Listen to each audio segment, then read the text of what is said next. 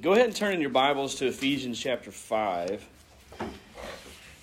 I went back and forth a lot on what exactly I wanted to do this morning because I had several options, and it's our last gathering before the end of the year because of the holiday coming up. So it took me a while to figure out which direction I wanted to go, but I landed on Ephesians chapter 5, and I want us to dwell on our responsibility and role as husbands today, and think through a familiar passage, one of my favorite passages from Ephesians 5.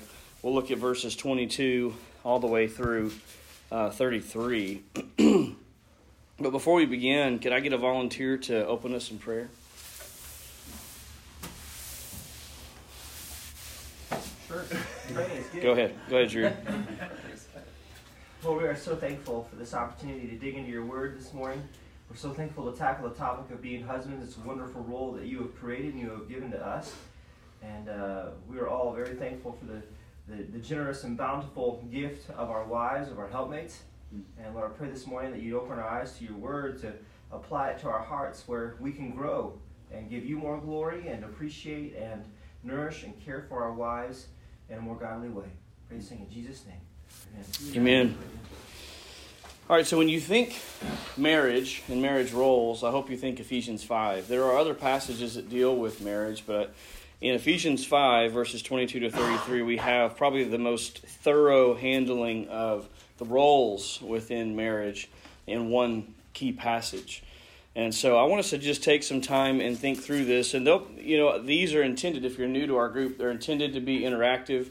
I'm going to share some things, and I'm going to ask questions, and I want you to talk with me. And really the goal is not just understand the text, but to think through how does this apply to our lives, how should this affect us, and how should we be different because of this truth.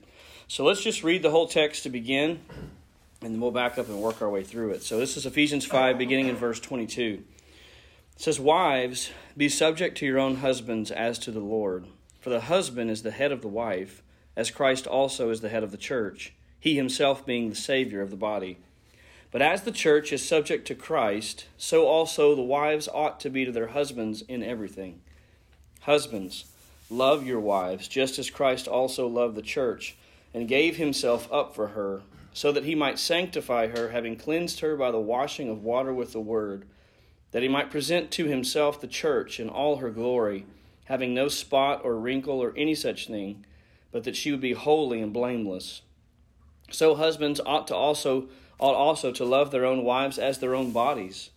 He who loves his own wife loves himself, for no one ever hated his own flesh, but nourishes and cherishes it, just as Christ also does the church, because we are members of his body.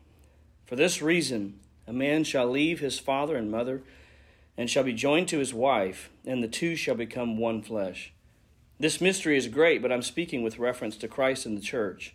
Nevertheless, each individual among you also is to love his own wife even as himself, and the wife must see to it that she respects her husband." Now I want to take a moment and begin. It was tempting to jump to verse 25 and just start with the command to husbands. But I want to talk about our wives' role for a moment, not from the standpoint of what should they be doing. They're not here. They wouldn't really benefit from that, and I wouldn't suggest you given the recording either. I don't think that would go well for you. So that's not really the goal. I want you to think about this from the standpoint of what is it like. I want us to walk a mile in our wife's shoes, because I don't think we often think through what it must be like to be in their position and to have to fulfill the role that they have. And I think when we understand that and when we think about that and put ourselves in their shoes, it's going to affect the way we fulfill our role towards them. And so with that in mind, let's look at verse 22. Verse 22 actually flows out of the context that precedes it. In verse 21, we actually get the verb for verse 22 from verse 21. That's why be subject is in italics, most likely, in your Bible, in verse 22. The passage right before, in fact, flip back over real quick to verse 15 of chapter 5. where he begins this new section and says, "Therefore be careful how you walk, not as unwise men, but as wise, making the most of your time, because the days are evil." This overarching idea of be careful how you walk really affects the rest of what comes in the chapter. And he leads from there to the end of that section, verse 21. Let's start in verse 20. "Always giving thanks for all things in the name of the Lord Jesus Christ, to God, even the Father, and be subject to one another in the fear of Christ." Now that verb, be subject, modifies or is modified by the rest of the chapter. So he says, wives, be subject to your husbands. Children, be subject to your parents. Slaves, be subject to masters. So that one verb really affects the rest of this. So it's appropriate then. In Greek, this happens often where the verb is not physically written. It's borrowed from another place, or it's assumed. In this case, it's borrowed from verse 21. "Wives, be subject to your own husbands as to the Lord." When you think about the wife's role in marriage and synthesize what the Scripture says, there are three primary responsibilities she has as a wife. She is to submit to her husband. She's to love her husband. We get that from Titus 2. And she's to respect her husband, which we see at the end of the section here in verse 33. So submit, love, and respect. I want you to think about that for a moment and what that must be like as a wife. Notice it says, "Wives, be subject to your own husbands as to the Lord." And then it says, go to verse 24, "But as the church is subject to Christ, so also wives ought to be to their husbands in most things." Is that what it says? In everything. I think sometimes we come to this passage not with the intent of understanding the role our wives have, but in wanting our wives to understand better the role they have, right?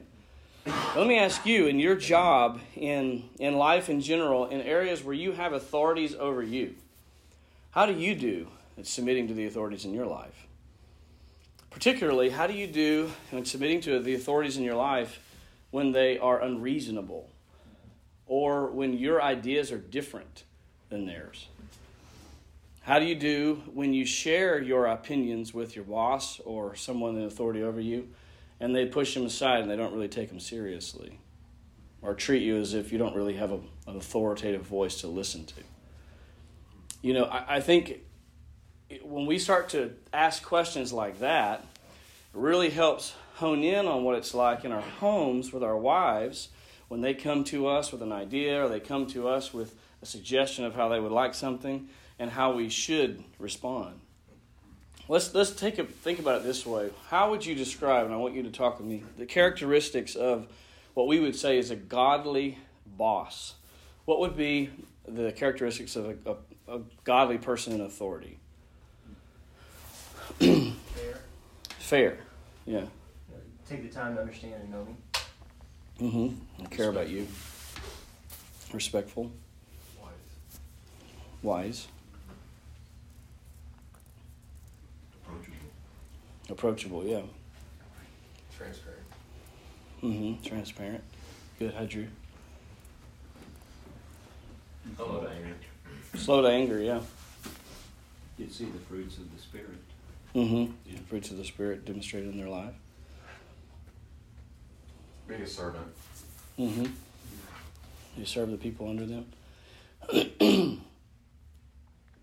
Nobody likes a boss that is always giving orders but is unwilling to get down and do the work that is necessary Like as well. Predictable. What's that? Predictable, so that if I go to them, something I know Yeah. how they're going to react. It is frustrating when one day they respond favorably to something and the very next day they don't. I bring that up because I think it will affect when we get to our role here in just a minute. It will affect it when we think about really our wives are commanded to submit to us in everything, in the biggest decisions of life and in the small. And we are not perfect men. We are sinners. So they are bound, and they in the covenant of marriage bound to us and our leadership, come what may. Now, how can our wives do that without despairing? Well, verse 22, look at the end of the verse. As to the Lord. Wives, be subject to your own husbands as to the Lord. That phrase, as to the Lord, is important, and it affects, the idea of it affects not only the wife, but us as well in our role. Wives and husbands have a responsibility to fulfill their roles, not because of their affection primarily for their spouse, but because of their affection and allegiance and trust in the Lord Jesus Christ. How can a woman say that she could commit at the altar to submit to a man for the rest of her life who is a sinner and will make mistakes in his leadership? Because ultimately she has to understand, I'm not committing to do that because I think he's the best leader on the face of the earth. It's because I love the Lord Jesus Christ, and I trust that Christ has set up the home in such a way as this. And therefore, I am ultimately laying myself at the feet of my Savior. And I can trust that his ways are always right and good. Now, that's important for us to understand too, because where we get in trouble when it comes to roles in marriage, and I see this in marriage counseling all the time, is when we take our eyes off of Christ and we put our eyes on our spouse, and they do the same. If your wife is seeking to submit to you, love you, and respect you based upon how you're doing as a husband, it's going to go like this, right? And if you're seeking to love your wife as Christ loves the church based on how lovable she seems at the time and how well she's doing at her role, it's going to go like this. How is it that we can be consistent on both our wives and ourselves in our roles? It's to understand that we do them as to the Lord. Therefore, it does not matter how my wife is doing that day. It doesn't matter how I'm doing that day from her perspective, as to how I'm held accountable for what I do. God holds me accountable to be a godly husband. He holds my wife accountable to be a godly wife, apart from our performance as individuals. And I think that understanding, for me personally, as when we were early in marriage, when I began to understand that concept, it changed everything for me and my perspective. Because so many of the books, even Christian books that are on the shelves, I have one on my shelf, more as a reminder, not to ever offer it to anybody. It's called His Needs, Her Needs. And the book is all built around understanding our needs, and when our needs are met, then things are good. And so it's all about getting my needs met and meeting her needs, and when we do that, everything's going to be good. And it misses the whole point. It's not about having my needs met. It's not even about me perfectly fulfilling her needs. It's about loving Christ, and that's my motivation. I'm accountable to him at the end of the day, and so is my wife, and so are you, regardless of how well your spouse is doing in their role. So that "as to the Lord" phrase is crucial to understanding how it is we can do these things. But also, another important truth that runs throughout this text is verse 23, "For the husband's the head of the wife, as Christ also is the head of the church." There's more going on in Christian marriage than just two people living life together and loving each other. We are to be painting a picture of the gospel of Jesus Christ, the relationship between Christ and the church. So we are playing roles, not just roles in marriage, but we're playing roles that matter on the scale of eternity, in the sense that the world should be able to look at our marriages and see the willing submission of our wives and the spiritual leadership of us as husbands, and how those things relate together, and see the picture of Christ in the church, so that we are all, in a sense, displaying the gospel in our relationships with our wives. Notice when he says, verse 23, "For the husband is the head of the wife," there's nothing there that is explanatory based upon the husband, right? What I mean is, there's this fact, the husband's the head of the wife. He doesn't go on to say, "For the husband's the head of the wife because men are smarter than women and they are better leaders and they're..." Is that what it says? Why is the husband the head of the wife? Well, God said so, right? God placed us in a role. It's the way God wanted it to be because it reflected something that God wanted to reflect with the relationship of Christ and the church. It has nothing to do with us, guys. We are not, and I hope none of us consciously think, well, of course I'm the leader because I'm this. I don't think we think that. But we can kind of start to think, well, yeah, this is how it's supposed to be because of something within us. You're the leader of your home. You're the head of your wife because God set it up that way, right? And so it's important to understand that it is not because our wives are in any way inferior to us. It is a matter of roles that Christ has set up for us. And we need to keep that in mind. Now, with that in mind, with that context, I want us to turn quickly to Genesis chapter 3, because it's a struggle if you've worked in the workplace any period of time, you know that submission doesn't come naturally. We have to work at submitting to those in authority over us, even when they're a good boss, because of our sin.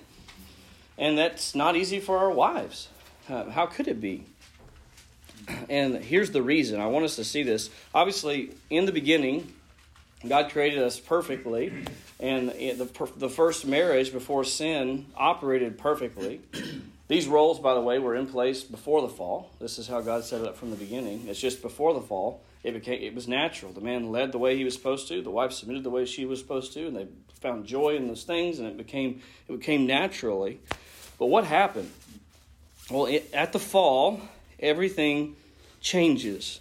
And I want you to see something particularly about the punishment given to the woman in Genesis 3, verse 16. It says, "To the woman, he said, I will greatly multiply your pain in childbirth. In pain you will bring forth children, yet your desire will be for your husband, and he will rule over you." That last line, your desire will be for your husband and he will rule over you, is describing that now the marriage relationship will have stress and strain because of the effects of sin. That when it says that your desire will be for your husband, the way I believe that this is written, what it means is it deals with this headship, that there'll be the temptation for her to usurp the husband's role in leadership. And the husband then sinfully will respond by ruling with a heavy hand to try to get things back in place. And so there's this struggle now, this tug of war for leadership in the home. And so when you deal with that, we're all sinners. None of us have perfect marriages, and you try to shepherd and lead through that. Put yourself for a second in your wife's shoes as to what God's commanded her to do. And think of Genesis 3:16 and the fact that God told us this is going to be difficult now because of sin. And it's going to take a lot of sanctification. It's going to take the Lord Jesus Christ working in our hearts for our marriages to be what God intends for them to be. And so I think we should have some grace with our wives in this area, realizing it's hard for us to submit to the authorities in our own life. The other thing I want you to notice before we move to the husband's role specifically is that there, in no place in these verses does it say that it's the husband's responsibility to make sure that his wife does her role. Does it say that? It doesn't. And so it's not our place in leadership to seek to force this role upon our wives. Where does the motivation come from for her? Verse 22, as to the Lord. Motivation comes from her own relationship with the Lord and her submission to Him.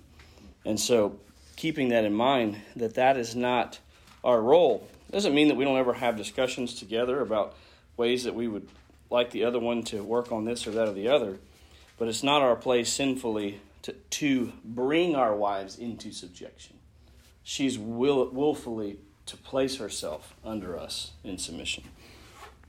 Now with that context, let's look at verse 25, where he begins to talk specifically about our role as husbands. Husbands, love your wives. The word love there is a command. It's a present tense command. It's the idea of this ongoing, intentional, active love for our wives. And when he says, husbands, love your wives, if we have the wrong understanding of what love is and our definition of love, then we might think that it's pretty simple. We got off easy. Our wives have to submit to us, and we just have to love them. It's like, well, I already love her. That's why I married her, so I'm good. But he goes on to define love for us by the person and work of Jesus Christ. Verse 25, love your wives just as, or in the same way as, Christ also loved the church and gave himself up for her. Let's talk about Christ's love for the church for a moment. Obviously, the ultimate picture of his love for the church is the fact that he gave himself up. He died. He willingly sacrificed himself. But as you think about Scripture and Christ's care for the church, what are some other examples or things that you would bring up about the characteristics of Christ's love for the church? What would you say? Selfless. Mm-hmm. Patient. Patient, yeah.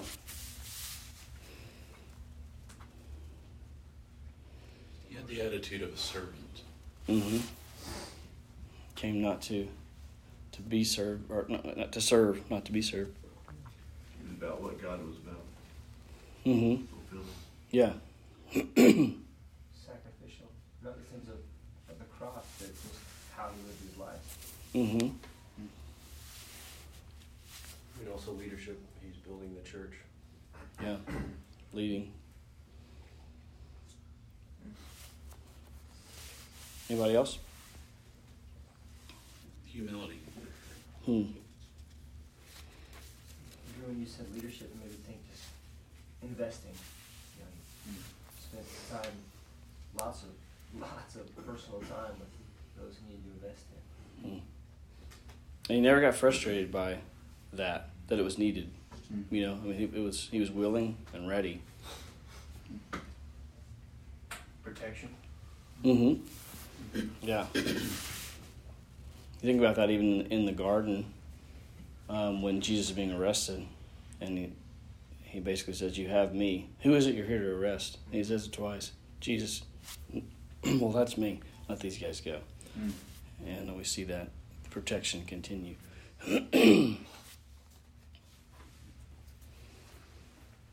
When we think about this word love and the fact that it's a command, what are the implications of the fact that it's a command?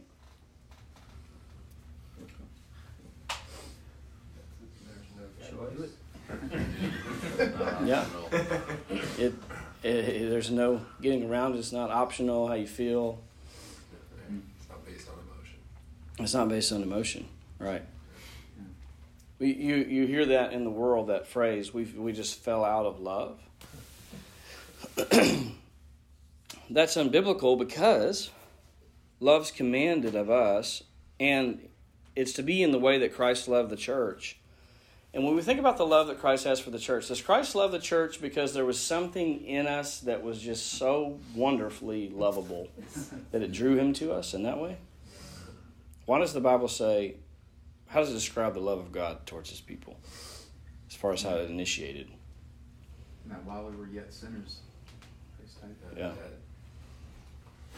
So that means that God made an intentional choice in eternity past that he would set his love on us, right? That's the beautiful joy of election, that he set his love on us and it will never fade. It will never, because it was never dependent on us in the first place, and it's not dependent upon us in an ongoing sense. We didn't get it because of our efforts. We can't keep it because of our efforts. Husbands, love your wives just as Christ loved the church. Now, obviously, we have the benefit in marriage. If you married your wife, there at least at some point was a romantic sense to that love and a true affection, and a joy to be with her.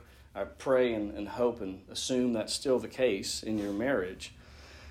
But regardless, love your wives. Set your love on your wife. And so it's this active choice of the will that every day, every moment of the day, I will love my wife. Regardless of how my sinful flesh feels, right? Because our flesh is all over the map. And our emotions are all over the map. And so we have to make the conscious choice. And remember, this is what I'm held accountable to. Love my wife.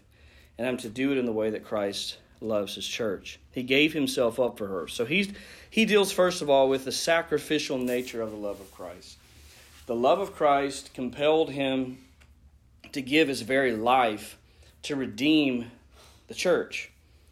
Now, obviously, one implication of that is that we ought to lay down our lives for our wives. But I want you to see the real implication of that comes in verse 26 when he says, so that. Okay, why did he do that? Why did he love the church in this way? What was he trying to accomplish, or what did he accomplish? So that he might sanctify her, having cleansed her by the washing of water with the word, that he might present to himself the church in all her glory, having no spot or wrinkle or any such thing, but that she would be holy and blameless. Understand that the sacrificial death of Christ on the cross was not just to demonstrate his love for us. It was to actually accomplish something on our behalf, so that he might sanctify her. That is, that he might make her holy, right? That he might set her apart as holy. We talk about sanctification in a couple of different ways in the Bible. It's used to mean to set apart as holy, and then it's used in the progressive sense of that we are being made holy step by step, day by day, and that process. Jesus Christ died that he might make you, if you're a Christian, holy. That he might cleanse you, having cleansed her by what? The washing of the water with the word. You see the connection between sanctification and the word of God? Through the word of God, we are sanctified, we are purified, we're made holy, with this goal, that he might present to himself the church in all her glory, having no spot or wrinkle or any such thing. You know, I was just thinking about this illustration. I just read Esther in my just regular Bible reading time. And you remember the women that are brought before the king are all go through this beautification process, right? For a whole year, they're made more beautiful and all these things, so that the king will be pleased with them, hopefully. That's not how Jesus treats us. Jesus does the work of the sanctifying, right? He died, purchased us, sanctifies us, so that he will bring us to himself, right? He does the work on the behalf of his bride, that he might bring the bride to himself in all her glory, having no spot or wrinkle or any such thing. So this is what pleases Christ. While we were yet sinners, Christ died for us. That in and of itself is sacrificial love. But he never intended for us to stay in that condition. He died for us while we were yet sinners, that he might redeem us and make us actually holy. So that he says, by the time we're presented to him, he even says, in all her glory. That there's going to be a glory attached to us because of what Christ has accomplished and done in us. That obviously that will bring glory to Christ, but think about that. He talks about us, the bride of Christ, as being having glory. We used to normally think of God having glory, but in all her glory, that is because of what he's accomplished in us. And he describes what that glory consists of, having no spot or wrinkle or any such thing, that he will accomplish the work he set out to do. He died to sanctify us, to make us holy, and he's going to accomplish it. He's going to bring us to himself with no spot or wrinkle or any such thing. All sin and every remnant of sin will be removed, that we might be with him in that condition for all eternity. Now, remember, this is an illustration. It's truth of what is actually happening to the bride of Christ, but it's also to make a point about marriage. So let's bring it back full circle then to how does this affect our role for our wives? The love that we have for our wives is to have the same goal and the same effect, right? We're to love our wives just as Christ loved the church. It's a sacrificial love and it's a sanctifying love. The Christ's goal for the church is that she would be sinless and blameless and holy, that she might be with him for all eternity. That means, men, that the love that we have for our wives must have a sanctifying effect on her character. that she should be more like Jesus Christ because she's married to you than if she wasn't, because of the effect that God has through you in her life. Now, with that in mind, I'm always convicted by that, but as I was kind of rehearsing this again for this morning, I started asking myself some questions. I want to ask you, you don't have to answer the question, but I want you to think about it. What is your highest goal for your wife? Not what should it be, but what are the goals you have for your wife? The things that you really wish did this better and did that better and she'd grow in this way. If I had you give the list, the real list before you came, not since we just talked about this verse, but the real list. What's on the list, right? I was convicted by that because what's on Christ's list is all spiritual, right? Had nothing to do with how she cleans the house or how she cooks dinner or how she does anything else. It has everything to do with her being like the Lord Jesus Christ. So I think our goals for our wives need some tweaking, right? And once your goals change for your wife, it changes how you treat your wife, what you do with your wife, and the things that you're doing to promote those goals. Because when we have goals for our wives, we either consciously or subconsciously begin to do things to try to prompt those goals to come to fruition, don't we? A little comment here, maybe you could do that different. Maybe we could, what do you think about? And I'm not saying it's wrong to have goals in our marriage to progress in different things, but I am saying, what's the proportion between your goals for her spiritual growth and other things? And what are you doing? I'm saying you, but I'm talking to me too. What are we doing to promote true spiritual growth in the lives of our wives? I think another aspect of that is you cannot lead your wife where you're not going, right? And you can want your wife to read her Bible more and pray more and all these things, be more hospitable.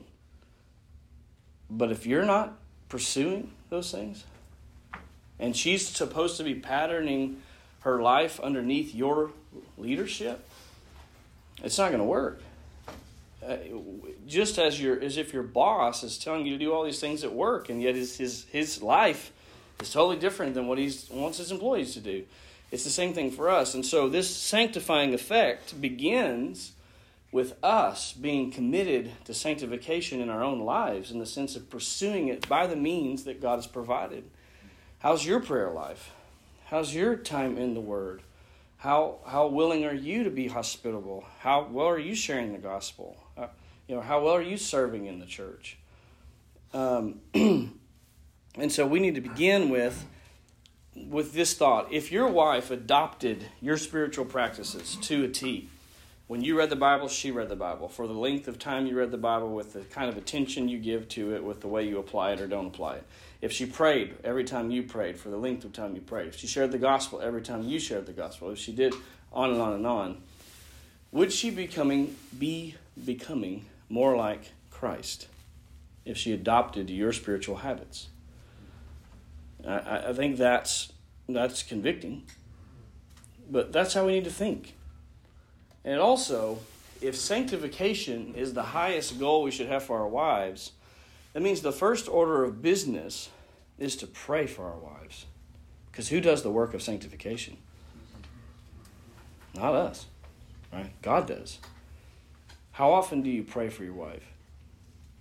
And how often do you pray for her sanctification and not for her to change in some other way that would benefit you, right? It's probably one of the things that has helped not to have anger in a place of where something she might have done to me, but I needed to look past. And to get to that point is what really would change things, to begin to pray for sanctification. Mm-hmm.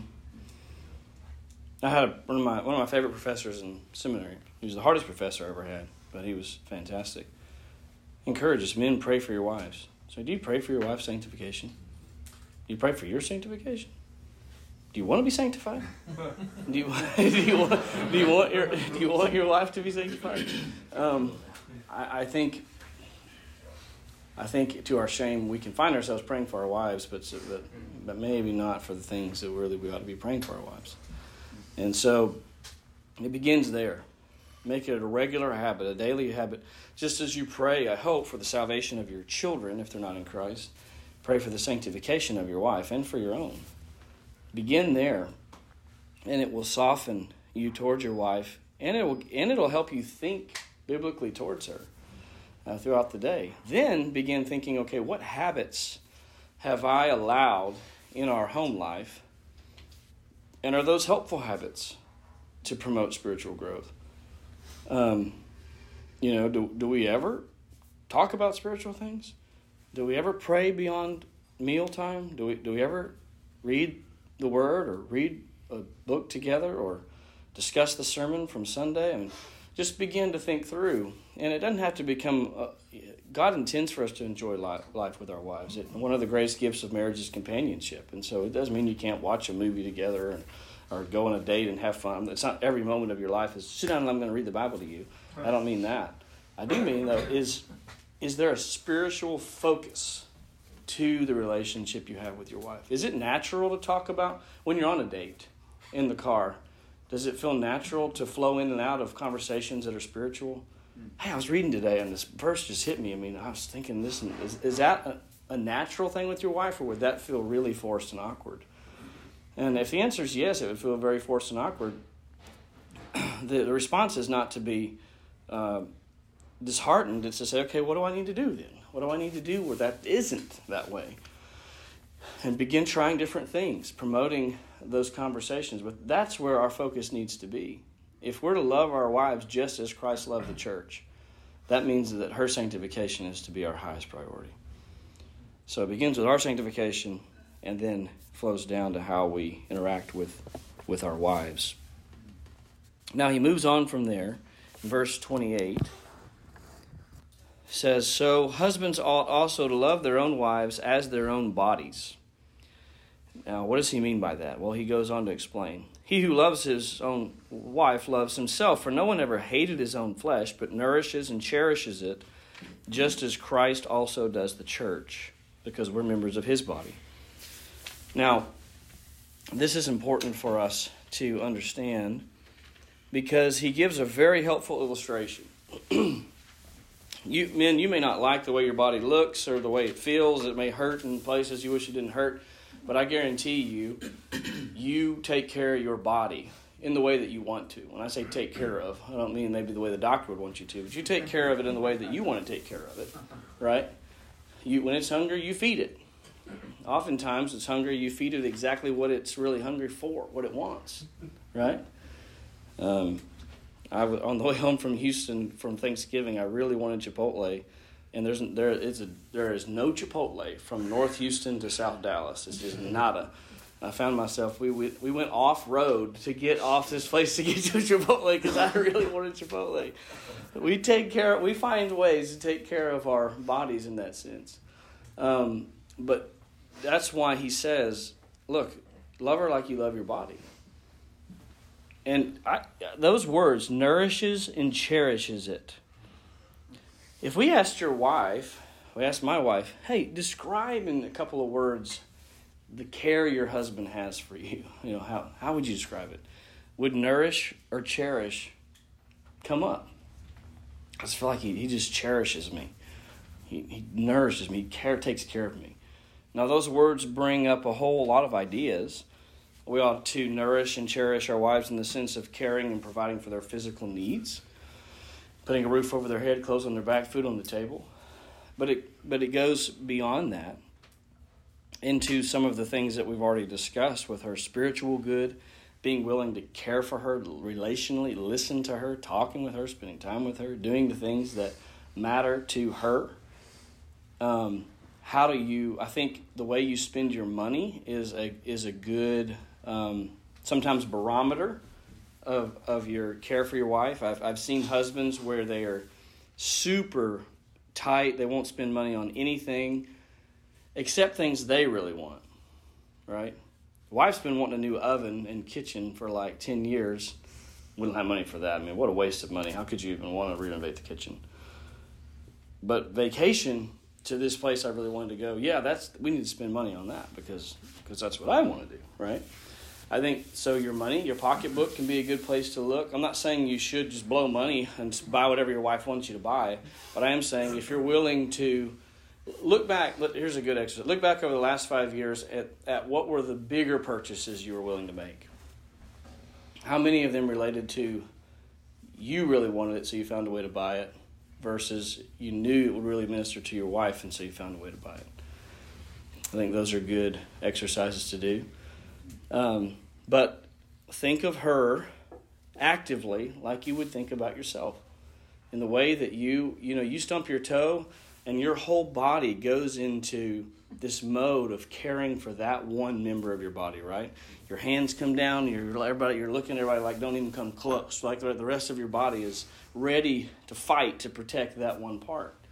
Is that how when our wives hurt, is that how we respond? Is it all hands on deck to care and nourish and cherish? Or is it a harsh, frustrated, annoyed response? I think this is a perfect illustration because none of us can deny the fact that we love ourselves. We take care of ourselves and we take care of our bodies in the way that we want to. And he says, do that for your wife, because that's what Christ does for his church. Now, he moves on because we're members of his body. And then he quotes in verse 31 from Genesis chapter 2. This was Moses' observation from the first marriage ceremony. For this reason, Moses is saying it based upon the establishment and the covenant that God has designed here with Adam and Eve. For that reason, a man shall leave his father and mother and shall be joined to his wife, and the two shall become one flesh. But Paul takes that and says there's also another intention. This mystery is great, but I'm speaking with reference to Christ and the church. What he's saying is, yes, we get married, we follow in this ceremony because it's what God established in the garden between Adam and Eve. It's God's covenant. He sets the terms and the definitions. But also, there is this mysterious way in which God has always intended for the marriage relationship to picture the relationship of Christ and the church, that at that time was still future when it begun, but now is made actual. So I think with that in mind, a good question to ask is, do people see the gospel in my marriage relationship? Do they see the kind of love Christ has for his church when they see the way I treat my wife? And then our wives have to ask, can people see the way the church is supposed to lovingly submit to Christ based on how they live their lives? Nevertheless, each individual among you also is to love his own wife, even as himself, and the wife must see to it that she respects her husband. That's the second role that he mentions here for our wives. They're to respect their husband. Now, that's commanded of the wife regardless of whether the husband is respectable. She is to respect him. But let me ask you this. How easy do you make it for your wife to respect you? Is it something she has to work at day and night because maybe you're not as respectable as you ought to be? So she has to get creative in her finding ways to respect you. I think while I'm not at all negating what I said before, and that is our roles are dependent upon Christ and our love for Christ. They're motivated by that. That's our authority. That's our reason. But we can make it easier for our wives to do those things when we are faithfully leading. It's much easier to submit to somebody who's kind, who loves you, who shows you sacrificial care, who listens to you, who cares for your needs. That's the kind of person that when they want to do something and lead something, you're like, okay, let's go. Right? Or she's not even having to be tempted to talk to her sister or mom or girlfriend on the phone about, I can't believe you won't believe, disrespecting her husband. Because it's pretty great actually to be married to him. We want to love our wives in such a way that it becomes a blessing for them to fulfill the role that God's designed for them. And I think when you come to, I hope what you get from these studies is that when you come to a text, begin asking questions of yourself based upon the truths in the text. And to me, that's where the application of the text opens, where I say, okay, this is what it says. How am I doing at that? How am I not doing in those areas? So I want you to take some time today as you go about the rest of your day and just evaluating the love that you have for your wife. Because as men, this is one of the primary areas in which our Christianity, our love for Christ is to be on display. It's in our home towards our wife. That's the primary human relationship you have. And so as we evaluate our own Christianity and how we're living out our faith, start there. Start with your wife, and then we'll talk about kids, and then we'll talk about the church and the world. But start in your marriage. And I pray that God will help us to be more faithful in these things. And I hope it was helpful to walk through this text. Why don't I pray for us, and then those of you that need to go head to work, go ahead, and the rest we could stay and talk for a little bit longer. But let's pray. Lord, we thank you for the gift of your word, for the clarity of it. We thank you for the conviction of the Spirit in our lives where we see that we're failing in these things. We freely confess that we do not live up to this standard. You alone love like this in perfection. But God, we pray that you would help us to be growing in our sacrificial love for our wives. Help us to be the kind of husbands that make it natural and free and easy for our wives to fulfill their roles because of the way we love them and care for them. And God, may the gospel be on display in our homes by the marriage relationship that we have. Thank you for the gift of marriage. May we never forget that it is a wonderful gift, and may we seek to honor you through it. We ask it in Christ's name. Amen.